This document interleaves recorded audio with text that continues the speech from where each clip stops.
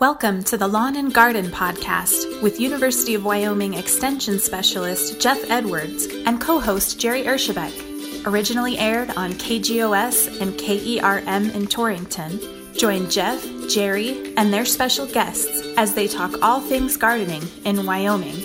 Our Lawn and Garden Podcast helps you improve your home garden or small acreage. Good morning, everybody. This is Jeff Edwards and Jerry Ershebek at the KGOS, KERM Lawn and Garden Program. We're happy to have you here today. Jerry, how are you doing? Really good, thank you. Good to see you. And Joyce Evans is our guest today. She is the mayor of Fort Laramie. So we will have some interesting things to talk about today. But right now, we'll take a few moments and listen to our sponsors and be right back in a bit. Starting May 18th, some University of Wyoming Extension offices will be open to the public. Contact your local office to learn about your county's variances for COVID-19 restrictions. Even if your county remains closed, you can always contact your local educator by phone or email. Go to wyoextension.org to find your county's contact information. Hey folks, are you a first-time gardener and lacking a little bit in the green thumb area? The Sensible Nutrition Program and UW Extension are excited to share gardening resources and tips. Learn how to get started, choose seeds and trees from Wyoming's climate, and plan your landscape. Go to uwyocmp.org/gardening for sensible gardening and food growing tips. Good luck and green thumbs. All right, we're back. This is the KGOS, KERM Lawn and Garden Program. Happy to have you here today. Joyce, it is good to have you in the studio with us today. And I think we're going to spend some time talking about things happening in Fort Laramie. Are you okay with that? I am okay with that. Thank you for having me on today. We have a lot of exciting things in the gardening world happening in Fort Laramie. Excellent. So do you have gardens planted? Do you have an effort by the city for, I think I've heard a rumor that you have an effort going into place for a community garden? We do. We've had the idea for some time to do a community garden, but this year we decided to put it in place. And fortunately, we decided before COVID struck. Our local preschool planted vegetable and flower plants and had them started before they had to disband. So our preschool teacher, who also happens to be on the town council, Laura Kurtzinger, kept those plants going. She borrowed some grow wagons and had grow lights, and we have grown a beautiful set of tomatoes and peppers and also flowers for our park. So for the community garden, we decided that we would start small this year. We got permission from the town council, and through totally volunteer work, built a raised bed. And then when the time was right, we planted those lovely plants from under the grow lights out into the harsh Wyoming sun and wind and put them into our community garden. Wait a minute, that was this year. And it worked really well. I'll be replacing a few, thank you very much. It worked really well until it hailed, right? Well, we did manage to miss the hail, but the wind has done its part. And there are a few really happy rabbits in this new place. Okay. But we are going to run it a little differently than we hope to in the future. But this year, since the plants were started, we went ahead and put them in the garden. And we also planted a good amount of seeds. So we have things like beets and lettuce and kale and cucumbers and all kinds of radishes, carrots, those kinds of things are coming up. So we planted those by seed. So Joyce, how does your community garden work? I'm sorry to interrupt. In a lot of places, community gardens are managed by a whole bunch of different individuals growing for themselves. There are other places where community gardens are managed by one person and then folks can come in and harvest the food. How do you guys plan on managing yours? Well, this year, because of the disruption and because of the way things worked out, we're going to do the latter way. We are going to go ahead and maintain the garden ourselves. And when anyone wants to come in, pull a few weeds, or harvest a tomato or a pepper or anything else, they'll be welcome to do that. It's open to the public. We are trying to not allow people to congregate. So we didn't have a big community planting, which we had planned to do. But this year it will work that way. In the future, we're open to the concept of letting people have a portion of the raised bed, or if we expand another raised bed. We're just going to see how this works out. If it goes in the community and becomes popular, then we have plenty of room to expand. But right now we're going to just let people come as they choose and harvest when they want to, whatever they want to. If you're allowing, okay, good. If you're allowing people to pull weeds, do you have signs with pictures on them that says weed, not weed? We have pictures of all of the plants. However, they may not be in all stages of development, but I've never been overwhelmed with an army wanting to come in and pull weeds. Now, my brother has that kind of same idea that he does not want a garden for himself, but he says, I'll come and help you, whatever you want me to do, but can I have an acorn squash? I said, sure. He says, can I have some tomatoes? I said, you bet. And so he's willing to do a little bit of sweat equity for some of his vegetables and produce. That's encouraging to know that people are willing to do that. We do want to make a point that everything was donated to this. It didn't cost any city funds. We're not expecting town people to do the labor or anything. This is totally up to the community and volunteers. So, there's not a lot of sweat equity this year, but in the future there could be. There will be more sweat in the future. Yes, for sure. There's one other bit of the garden that you might want to talk about that we can talk about together. Okay, why don't you bring that up? So Laura Kurtzinger contacted me earlier on in the year about the possibility of getting a geodome in Fort Laramie, and her geodesic dome, which would be a passive greenhouse garden type thing for folks to grow in. So it'd be a protected space, much like a hoop house or a high tunnel. But we've started doing the geodesic domes the last couple of years, and they're much more sturdy than a regular traditional hoop house and are just as productive. So we thought it'd be a good place to put one. So later meaning September, we have on the calendar a date, a week to actually build the geodesic dome there in Fort Laramie. Well, that's really cool. And Joyce, where would you put that geodesic dome? In the park in the south side of Fort Laramie? We're thinking of putting it near Town Hall because we now have a Town Hall and Community Center in the old school. So we've moved into that building. And there is a lot of space that used to be the old yard around the school and lawn. And it hasn't been kept up for a long, long time. So it's kind of an eyesore. And we have water to it. And so we are thinking, with permission of the town council, which we do not have at this point, we will have to speak with the council, but we're hoping to be able to put it up near the town hall. There's a lot of sun there. It's a great place and a lot of space. And it would be a very neat, clean, appropriate addition to that part of the town. Yeah, that's what we're thinking right now. Okay. One of the things that I have been thinking about with these geodesic domes is so you have protected space on the inside, you might as well build raised beds right around the outside of it as well. So you can space inside and outside, very convenient to your gardening, and just continue to build concentric circles out from the inside to build your raised beds and start your little farm right there. So Jeff, on the inside of your geodesic dome, do you make a curved raised bed in there to start them? What's the interior like? So the geodesic dome has 10 sides at the base. And basically all we really need to do, it'll be a 21-foot diameter dome.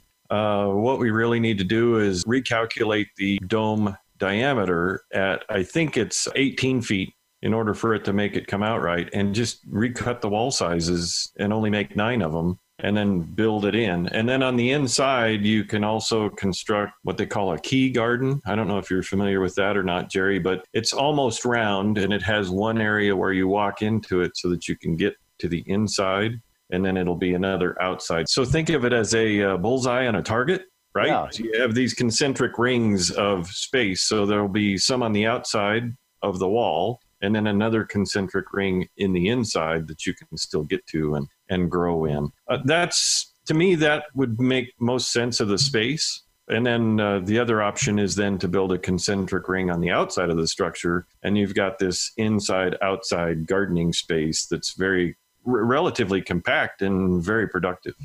I think a lot of vegetables in a small footprint, and I think that's a really good idea. We definitely want to keep a part of that dome for the preschool, because that is the whole impetus of getting this going, the preschoolers. So we want to keep a part of that for the preschool, but we were thinking about opening the rest to the community and having them either have spaces, or depending on how this outside garden works, maybe we would just have harvest. But we have a lot of concepts that we're playing with and wanting to get the one that works best for our community. Yeah, you could even think about having chickens. Briefly. I don't think that was a good idea, Jerry.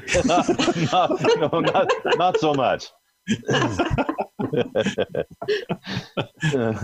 Well, that's fantastic. I think it'd be a great improvement for Fort Laramie and for the folks there, and maybe a little bit of a morale booster, and community garden, maybe community building. So everybody likes food, right?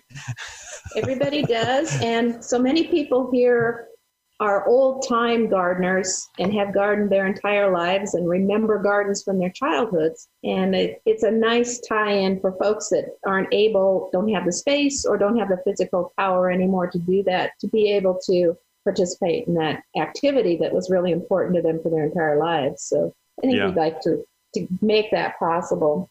We do have another really exciting thing that's happening too, is we're getting a farm wall, one of the vertical gardening projects. The Wyoming Business Council, through the Main Street program, they had a placemaking project, and were able to obtain several farm walls that were given to the state at a reduced price, and they made those available to Goshen County Economic Development through the Main Street program. And we were offered a farm wall for $300, and we immediately had enough donations to make that payment. This is a cool vertical wall that has the plants planted in it already, and we just hook it up. It has a watering system, and it's actually coming planted this year because of the COVID. They felt that there wouldn't be time to get someone else to plant them, so they planted it. They will install it, and we're going to have that put on the community center, so it will be right there near the garden. So eventually our concept is to have herbs in that. So you could have your vegetables in the greenhouse and in the raised beds, and then get your basil and your dill and all the things you wanted herb-wise from the vertical wall. But we'll see how that works. But we don't know what it's coming planted with, and it should be installed in a couple of weeks. So we're pretty excited about that. That's very cool. I know that there's one on one of the south-facing walls in Laramie, on one of the businesses there, and they harvest their greens and spices and those herbs, off of it. So it's kind of an interesting way to grow and produce, particularly if you don't have a lot of space. And it's novel enough that I think it will draw people to see how it works. And I really love the educational component of it. It gives us a chance to get those little kids involved with, what happens when you put a seed in the ground, and to follow that process all the way through to when you have a tomato on your plate. And I think that's really important. I know the schools do that some, but I think it's okay to start at preschool. And that's one of the concepts that Laura has had in her preschool, is to start plants and to show kids where their food comes from. So I'm really excited about that. And I'm also excited about that tying in the intergenerational thing, where we have older people who want to be involved in gardening and little kids who want to be involved in gardening, and getting that sense of community and that intergenerational gap closed a little bit. So I'm excited about those possibilities. Joyce, that's almost a destination kind of thing to come look at it. For some of us older kids, I too would want to see that. And I'm wondering if it was going to be more hydroponically grown at a vertical wall, or if there's going to actually be dirt involved. Soil Involved. Soil. There may be some dirt too. Most gardening requires some dirt, but no. I am anxious to see the actual process myself. I have not seen one up close and personally, but I'm sure we will become intimately involved with the farm wall, and we will know how it works. I do know it has a water system. It has to be hooked up to water. So it takes care of itself fairly well, I think, but I know it will need to be monitored. So when I know more, I will let you know. All right. I've seen them, but I'm not quite sure what the growth medium is. So, yeah. I think there is some soil involved, but I'm not sure. Yeah, we'll find out, won't we? We will find out hands-on. We're good at that. So, Jeff, with the geodesic dome soils, that'll be all hand-picked and hand-selected soils, so you get the best premium kind of growing conditions? So that's going to be up to Laura, but I can speak personally about mine. I use my local soil and then put in about 25% compost and then continue to add compost to it. So, each year, add more compost to it because it compresses and that compost breaks down and those types of things. So it's a really good opportunity to create your own soil and then get it tested so you know what's there or not there, and use the amendments that you need in order to make it most productive. You bet. And so in your geodesic dome, getting back to that, how deep are your beds? Well, the base wall is 18 inches. So you could go that high at least, unless you wanted to make some modifications to it. I've done a geodesic dome in Wheatland where we used a 4-foot base wall. And those folks put in a 3-foot tall raised bed, and they're reporting that they have tomatoes over their heads now. Okay. Indeterminate. Yes. Yeah. Yes. You need to plant determinate tomatoes in a tall raised bed. That's right. Well, we also need to be cognizant of ADA requirements. So if we have people who are in wheelchairs or need walkers and those types of things, to make that access available. So I'm thinking 18 inches is a little bit low. Okay. 18 inches to 2 feet, I think, is the recommended height for comfort. We may have to make adjustments to yours. We'll think about that, and I'll check the specifications to make sure we're on track. But I think 18 inches is as low as you want to go. Well, and I think it's actually 16 inches, so we might be making adjustments to yours anyway. Oh, my back says that's pretty low. I agree. Yeah. But if you have someone in a wheelchair, that might be an appropriate height. You might have to go like they do in some kitchens. They have different heights for different activities. And so it might be one of those kind of things that you might have different heights for different planting. As the mayor, you need to be aware of a lot of things. And I didn't even stop to think about ADA in that moment that we were talking about the geodesic dome. Well, and that's one of the things that we were aware of because of where we've been placing the hoop houses and high tunnels. The ADA requirements. So our doors that we put on are a little bit wider, and we really have to watch if we are planting in the middle that the space is available for people to get in and maneuver around easily. And I think those center beds could probably be higher than the outside beds. So that might be a possibility of just doing that and not adjusting the height of the beds on the outside. Right. So, we've talked about domes and gardens, and I want to talk about things growing right now. I'm sorry to say, but I am starting to see puncture vine germinating. The dreaded puncture vine is showing up, and it's one of those things that once it starts blooming, you will start having seeds in a matter of minutes. So be on the watch for puncture vine and try to be taking care of them. If those things are starting to germinate, it might be a little bit too late to could be a little too late to put out some pre-emergent product. So you're going to need a broadleaf control product to try to get those things. Or if you don't want to use pesticides, hand removal, hoeing, Jerry's favorite, rototilling.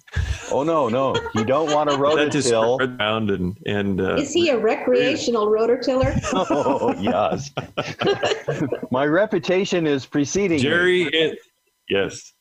Yes, he is a recreational rototiller. But I would not rototill puncher vines. That mechanical removal does not include rototilling. You're just going to replant and replant. And those seeds last for 7 to 10 years or so. Or longer. Or longer. 700. Yeah. I think the half-life on puncture vine is like 15 to 20. They're a long-lived seed. Yeah. So you don't want to be sharing that legacy with your grandchildren, as I keep telling you about other things. Yeah, not so much. True. But they do succumb to being pulled. So I had brought a peony with me that is blooming in my yard. I had to transplant a couple peony.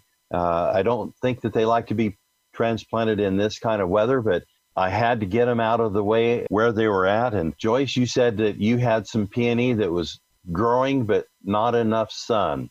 That's correct. And so mine need to be transplanted, but not this time of year. I agree. When do you think that you'll transplant? Either in the fall or in the early spring. But yeah. I have transplanted them in the summertime and they have survived, but they have not been particularly happy peonies. It takes several years for peonies to become happy, I think. Yes. But they're one of the prettiest plants, and you don't have to do much to them once they're happy. And you just have to watch them, and they bring in a lot of bees and a lot of pollinators. So it's one of our favorite plants. That's very important.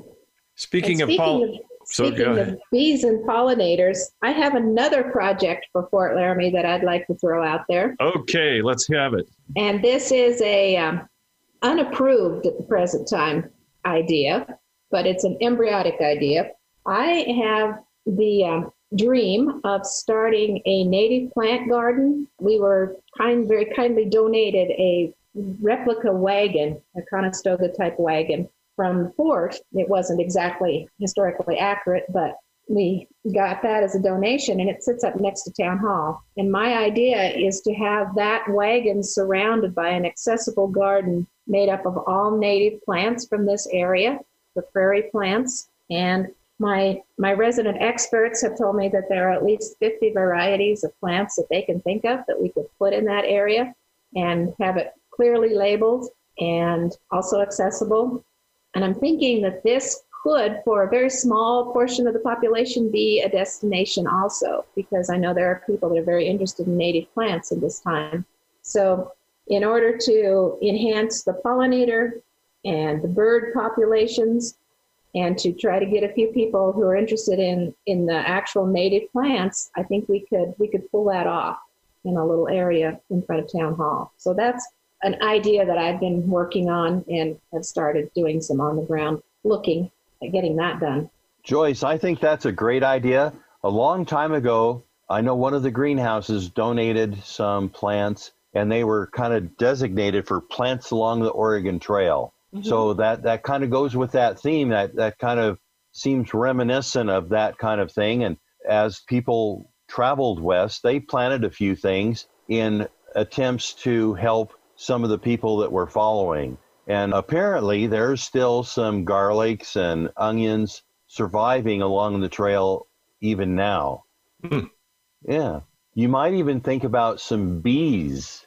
And if you have someone that knows how to shepherd those bees, my neighbor purchased some Italian bees and claims that they are very, very gentle, that you can even stick your hand inside the box and they won't sting you. So they're unlike a lot of the other bees that I've been associated with, and they were good stingers for them.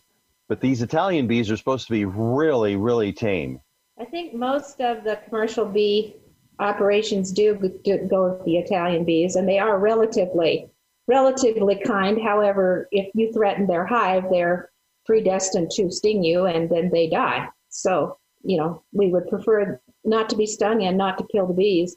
One thing I've been concerned about recently is I've been reading that those Italian bees that we bring in actually compete with the native bees. And not all of our native bees are honey producers, but they are pollinators, and they're really, really important to keep the process going that, we count on bees to pollinate, but they pollinate an awful lot of plants that we don't eat. So I think there's a balance. I think we have to be careful and cognizant of what we do with bees. I would really like to use a lot of native plants and try to encourage the native bee population, as well as the other insects that pollinate. Flies pollinate, a lot of insects pollinate plants that we don't even think about.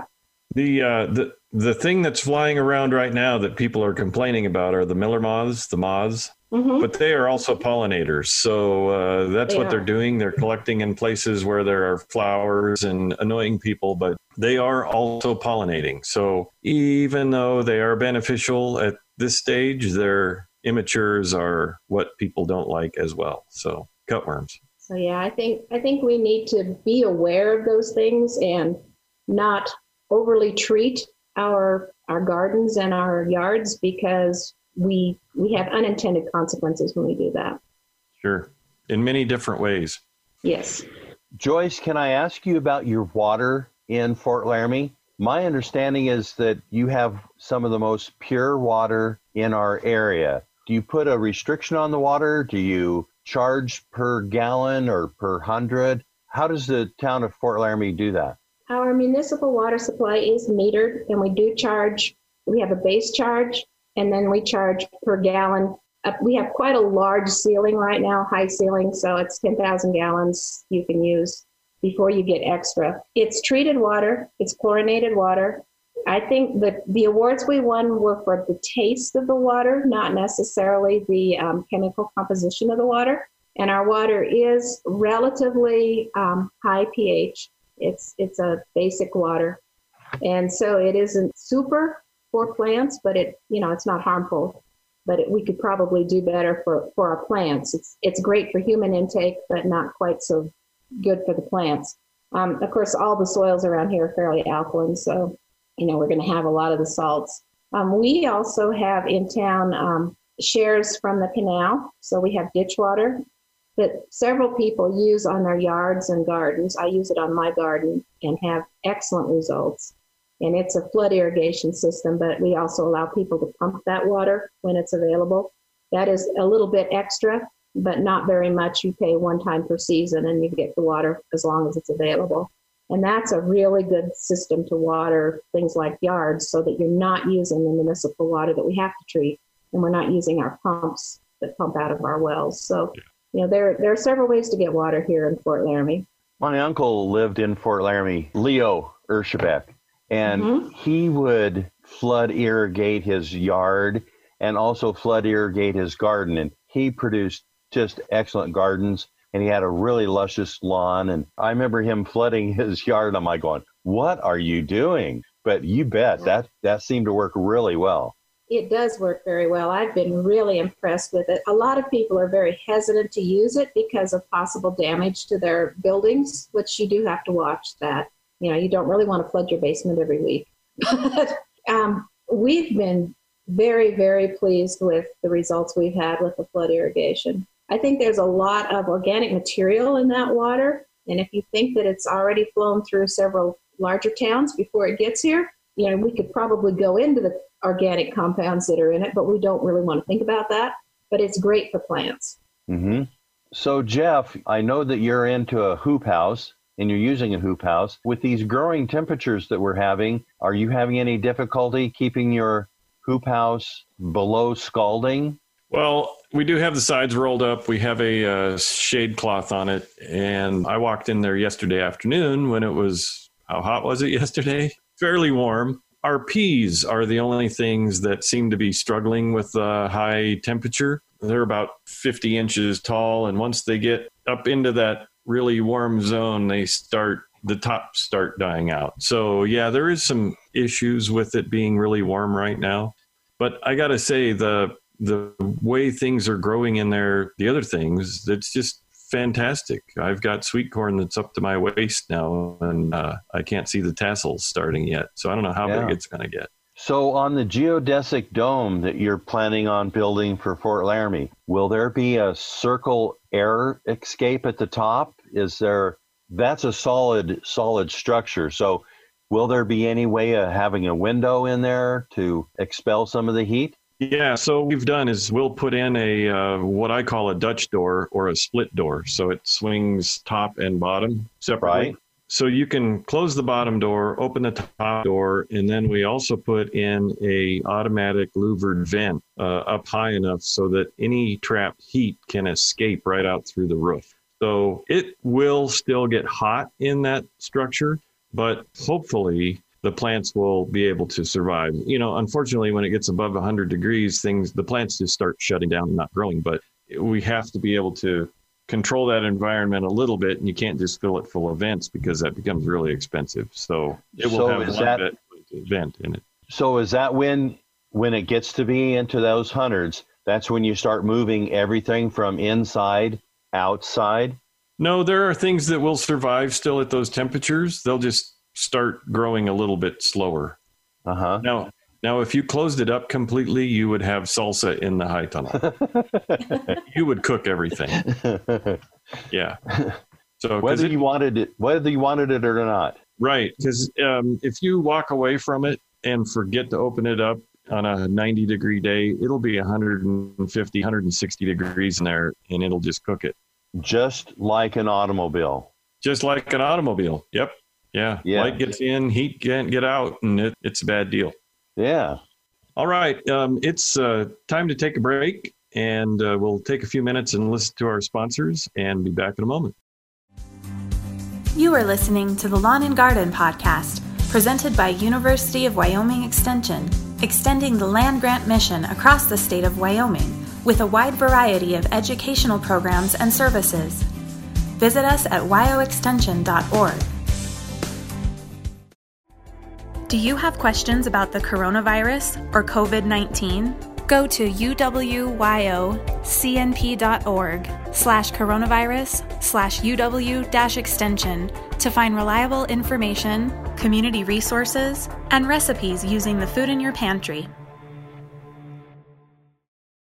Okay, we're back. This is Jeff Edwards and Jerry Erschbeck for the KGOS KERM Lawn and Garden program. Our guest today is Joyce Evans, gardener, grower, mayor of Fort Laramie. So we've been talking about things that are going on in Fort Laramie right now. And Joyce, is there anything else that you'd like to add about growing, gardening? Well, yes. We didn't talk about flowers. We've talked a lot about vegetables, but we haven't talked about flowers. And we have flowers in Fort Laramie. And again, these were planted by our preschool children. Fantastic. And we are so excited to have baby flowers in our flower pots and our flower beds. They're not pots, but we have a little Veterans Memorial at Memorial Park, North Park. And we have always purchased flowers to put in those beds. But this year, our preschoolers started plants. And we have quite the assortment of plants. We're not sure that everything is labeled as to what it actually is. But we're very excited because we have everything from nasturtiums to Shasta daisies to forget-me-nots and dianthus and all sorts of exciting, wonderful things that our preschoolers put into the dirt. And that's they great. are going to be able to watch all summer as our flower beds start to grow and to blossom. They look a little puny right now, but I think that everything is still alive, and we even had some perennials planted. So we have some echinacea, which is a plant native to this area, and we are so excited to see our little kids' work start to bloom and enhance our park. So, we've got you've mentioned the preschoolers. You've mentioned the preschoolers several times. How many are there in Fort Laramie?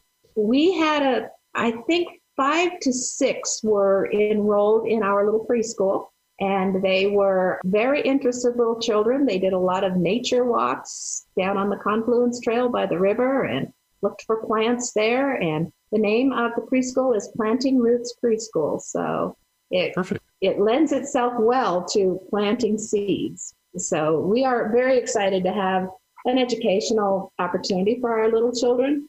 Hopefully we can involve the elementary and even high school kids later on, but we're starting with the preschool that we have in-house here. So it's really exciting to have that opportunity for kids here. That's really good. I remember gardening with my parents, and I think I was restricted to weed pulling but it was outside of the garden space. Wisely. Yeah.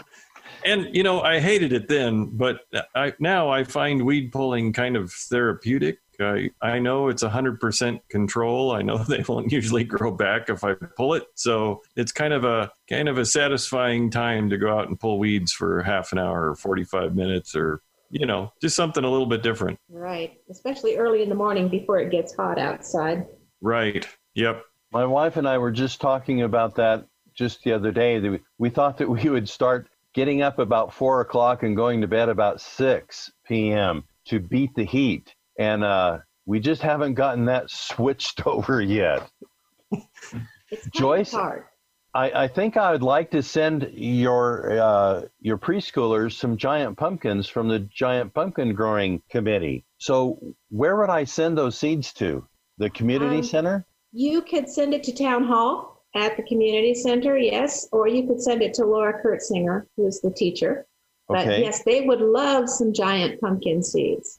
Okay, the Town Hall is a safe address to give. Do you have that address? It is Post Office Box 77, I believe. But we're Okay. Fort Laramie, so if that's wrong, we'll get it anyway. We'll get it. All right, sounds good. Just address it to Joyce Evans, Fort Laramie, Wyoming. It'll get there. It'll get there. Hey.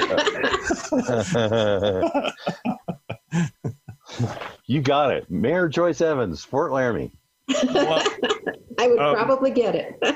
one of the things I need to let folks watch out for are ticks this year. I've had several. We've never had ticks where we live in the past, and I've pulled 3 off myself the last week, a couple off of my dog. And so if you're out and about, make sure that you're watching for ticks. And if you are not opposed to treating your animals to control them or reduce their numbers, it is time to do that. So just be aware. Ticks can make you very sick. So Yes. you bet. The best time to get them is before they start burrowing into your skin. So Do you have a time-tested way of ridding yourself of a burrowed tick? I catch them before they get a hold. Yeah. Usually a warm object on their rear end is a good method. Also, some of the oils that people have now, the essential oils, there are several of those that ticks do not seem to like. And then you can buy the tick remover that comes in a complete package. So the thing you mentioned some of the diseases that ticks carry.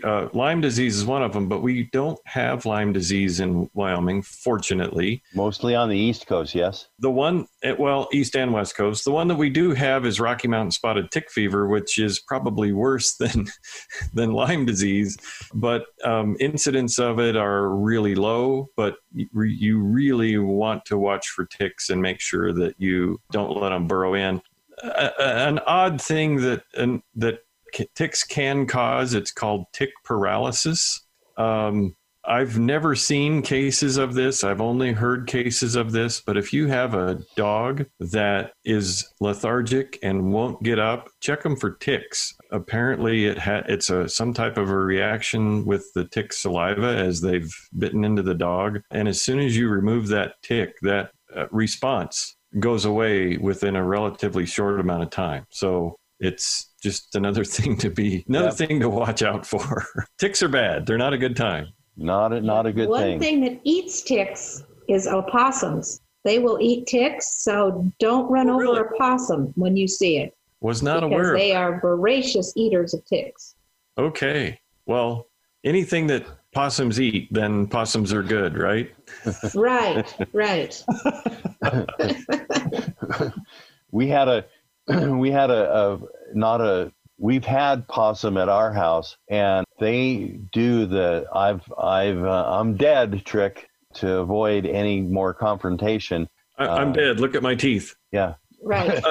So, check these out. Jerry, when you mentioned that you've had possum at your house, that sounds like you ate one, but no. No. But I relocated him over the fence, and because he was bothering my cats as well. So he was relocated across the fence, and checked on him, and about 15 minutes later, he was gone. Yep. He was gone. We have seen some raccoons on our deck. Kind of, you always notice a strange noise if it's curtains are closed and whatnot. Turn on the light, and there was this big mama raccoon sitting on our desk. Jeff, could I go back to last week? You said something about relocating snakes. I was wondering if you remember that. Did you say something about you cannot relocate a snake over 10 miles? Yeah. So that wasn't me. That was our guest. Gary Stone made a comment about you couldn't move a snake further than a mile from its current location or something like that. I had never heard that before. Well, I hadn't either. I don't know the distance. I don't know the exact distance. That would be a question for Game and Fish, I think. Yeah, perhaps. Yeah. I just thought that was interesting too.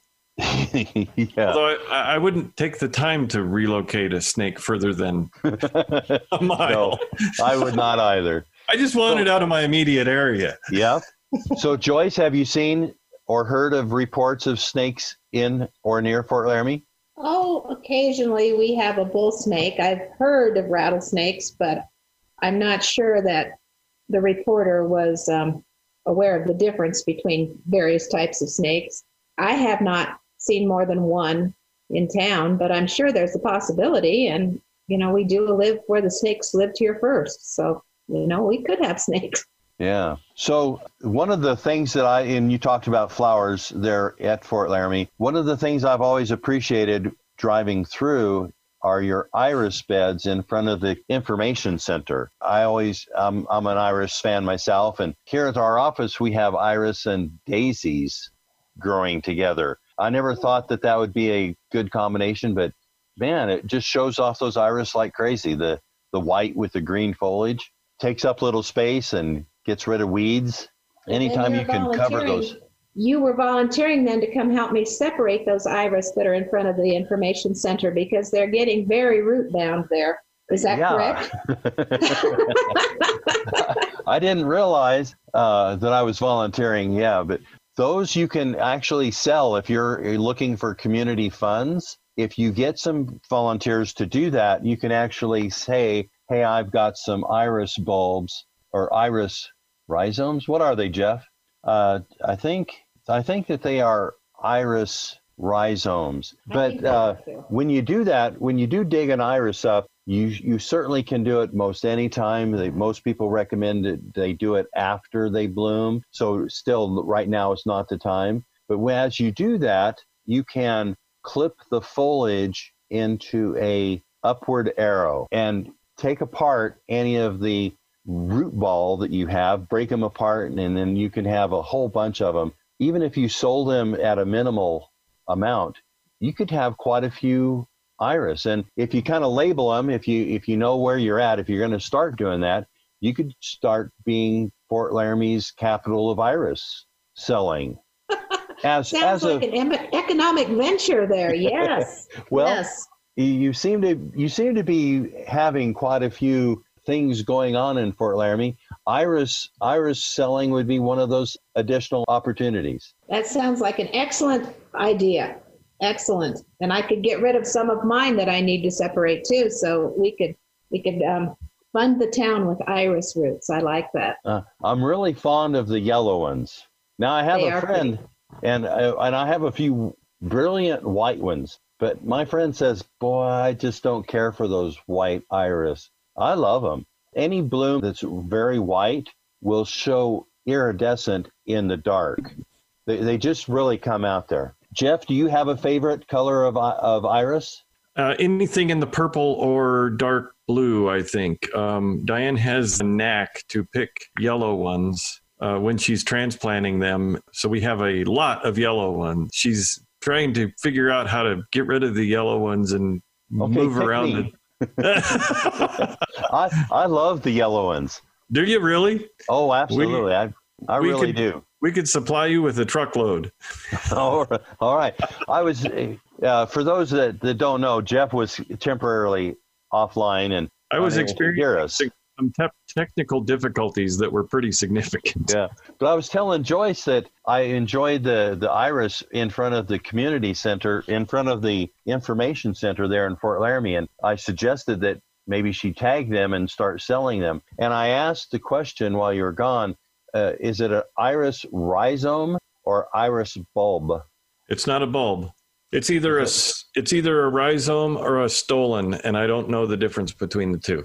I think it's a stolon. I think a rhizome is more of a root, like on a spreading grass, and I think it's a stolon that is more tuber potato-like. Is that right, Joyce, or am I? I'm going to defer to the agricultural expert.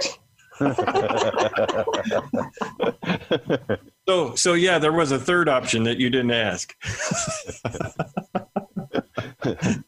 So I was telling her that we have iris with daisies, and they really do seem to complement each other with the bright white, yellow button eye on the daisy with the green foliage of the iris. I think next week we'll have Tom McCurry, sure. And he likes to talk about iris as well. Good, and I think next week will be the week for irises. I think all of mine are, well, all of the ones here in the office are in full bloom. Oh, okay. We've just started. We're a little bit behind. So, Joyce, have you found an area to plant your peony? Have you looked at the area that you're going to do that at? I have not selected the area yet. I have some ideas. I was told that there used to be a lovely peony bush in front of my house. I have an older house, and I think that I might try that spot again, but I'm going to have to suggest someone else leave that spot. So I haven't quite worked out the logistics of the move. Yeah. So I had a hole dug. I filled it full of water. I waited until it was about 8 o'clock in the evening, and then I went ahead and transplanted that into a watered hole. So you might try that technique. That seemed to work fair. My peony is still standing, but I don't know for how much longer. Well, so earlier, that's good advice. So earlier you mentioned that your peony was in too shady of an area, and so I think the peony does like a lot of sunshine. I think so, at least 6 hours or so, and this turned out to have a shade tree that grew over it, but before the leaves were on, I didn't notice that, just didn't notice that there was a tree there. Well, and peonies are notoriously bad for being good transplanters anyway, right? There's always a shock period for them, and then it's a couple of years, and then you start wondering, well, did I transplant it too deep? And so they are very sensitive plants to human manipulation. Let's put it that way. I found the same with oriental poppies. Those orange poppies that we see, and there's an alley in Torrington that this guy has they overrun his little area, and there should be more of them at my house. But transplanting those, gee whiz, I've not been able to transplant those whatsoever. Wait a minute, Jerry. You haven't been like sneaking there in the middle of the night and borrowing plants, have you? No. But I have had permission from a couple of people, and I just can't seem to transplant them. And it doesn't matter what time of the year. What about waiting until they're seeds and try to start seeds? I've tried that as well. Okay. I need some help though in knowing how to capture the seed, because one day you're looking, and then the next day they're gone. They've just opened up and they scatter pretty fair. Well, when the wind starts blowing, they just are gone. Shatter. So I need some help with some technique to capture seed. So if anybody's out there listening and has some good ideas, I'd certainly appreciate hearing about it. Try putting a paper bag over the seed head. After the petals are gone and it's started to dry, put a paper bag upside down over the seed head and use a twisty tie to tie the bottom shut. And then after this, then the seeds will fall into your paper bag. All right. I'll try that as well. So that That day that you're looking at them and thinking, okay, tomorrow's going to be the day. That's the day you put your paper sack on. That's right. I'm willing to try most anything. I just really like those. And they're the big orange ones. Now, I really also like the California poppies, and they will grow with the seed easy enough.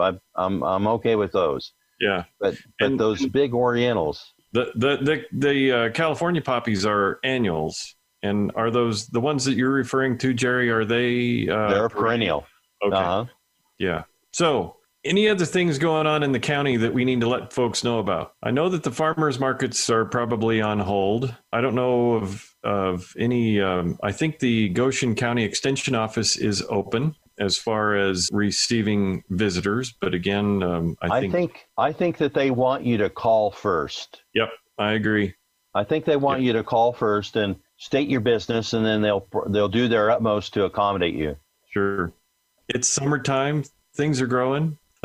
And I could give you the standard: bend your knees when you're hoeing, raking, shoveling, lift with your legs, hydrate, and use sunscreen.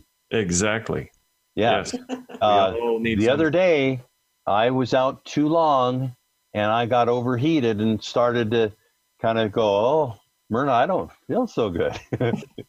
Had to go in and take a shower. It was too hot. Find a shady spot. Yeah, it can happen. It can happen fairly quickly. I think we've once again ran out of time. Is there anything else you'd like to add, Joyce?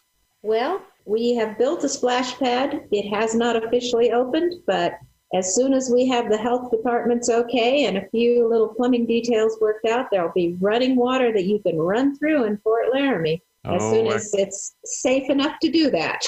Okay, that sounds like a good time. Jerry, do you have anything else to add this week? As a matter of fact, if you're wanting to plant some plants to attract dragonflies and decrease mosquitoes, black-eyed Susans, meadow sage, yarrow, and dwarf sagittarial. It's an aquatic plant for ponds. Interesting. Yeah. The other part of that is those don't take much water, so that sounds great. Yeah. The other part of that is dragonflies are aquatic. They need water. Their larvae live in ponds, and so you would also need to have a water source relatively close by in order to keep them around. Let me ask this, since you brought it up. Do they like a shallow area, or is it okay just for deep for dragonflies? Do they like a little marshy area? Little marshy. Their larvae are predaceous on a lot of different things. So dragonflies, damselflies all need aquatic habitats in order to thrive. All right. Good deal. So thank you for having me as your co-host. As always. Yes. As always. We're glad you're here. And Joyce, thank you for joining us today. For those of you listening, we appreciate you spending your time with us, and we'll see you next week. You've been listening to Lawn and Garden with University of Wyoming Extension Specialist Jeff Edwards and co-host Jerry Ershebek. Thanks for listening.